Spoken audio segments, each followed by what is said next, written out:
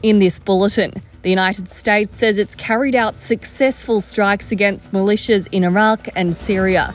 UN satellite imagery reveals 30% of the buildings in the Gaza Strip have been destroyed or damaged.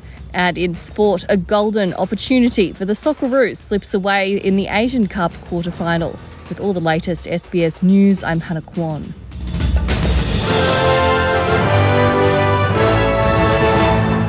The White House says strikes against militias in Iraq and Syria were successful and all US aircraft are now out of harm's way. The comments from National Security Council spokesman John Kirby follow the US military's air assault on dozens of sites in Iraq and Syria, allegedly used by Iranian-backed militias and the Iranian Revolutionary Guard in the opening salvo of retaliation for the drone strike that killed 3 US troops in Jordan last weekend. The United States does not seek conflict with Iran or in the broader Middle East, but as President Biden has made clear, we will not hesitate to defend our people and hold responsible all those who harm Americans at a time and a place of our choosing.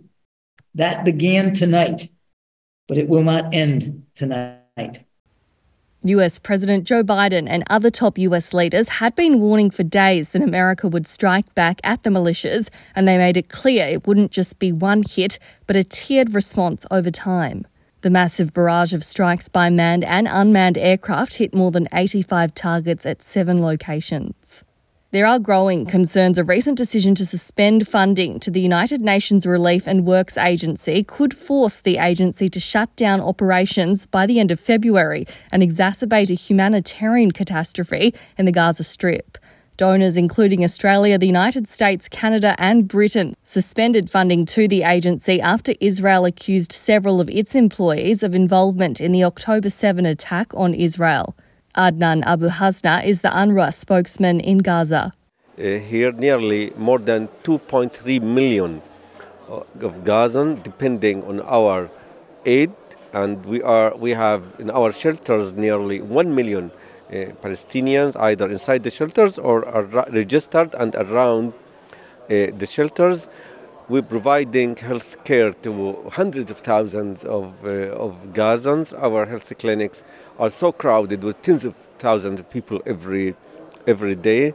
Satellite imagery analysed by the United Nations Satellite Centre appears to show 30% of the Gaza Strip's buildings have now been destroyed or damaged in the Israel offensive in the densely populated Palestinian enclave. The Health Ministry in Gaza says Israel's assault, which was launched in response to attacks by Hamas militants in southern Israel on the 7th of October, has killed more than 27,000 Palestinians. Airstrikes, shelling and demolition have razed entire city districts, including much civilian infrastructure. UNISAT says 69,147 structures, equivalent to approximately 30% of the Gaza Strip's total structures, have been affected. A young boy has become the 4th victim of a dingo bite on the Queensland island of Gari in as many weeks. The boy was bitten at a campsite on the western side of the island. He was taken from the Kingfisher Bay Resort by boat today to undergo treatment at Hervey Bay Hospital. Queensland Parks and Wildlife Service rangers are now investigating the 4th dingo bite incident in 4 weeks after a man and 2 children were attacked in January. And the Albanese government will provide $1.5 million to accelerate the collection of cancer stage and recurrence data in Australia. The data is critical for identifying patterns of delayed diagnosis, cancer recurrence and survival, and will help drive equity in cancer outcomes. Here's Prime Minister Anthony Albanese making the announcement. And I'm really proud that the government that I lead is committing $1.5 million to start building that registry to accelerate the collection of national cancer stage and recurrence data. It's in line with the recently launched Australian Cancer Plan and in response to the Breast Cancer Network Australia's report, Time to Count People with Metastatic Breast Cancer, a way forward.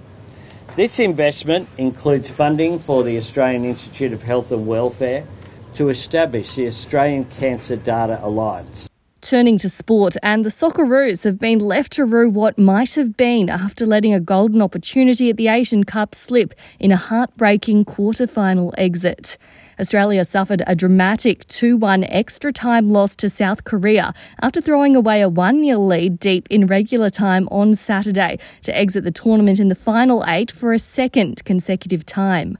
After Craig Goodwin gave Australia the lead, a nightmare stint off the bench from right-back Lewis Miller and two big moments from Sung Heung-min turned the game in favour of Jurgen Klinsmann's side.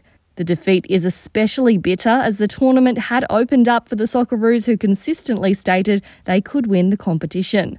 And that's all the latest. SBS News, I'm Hannah Kwan.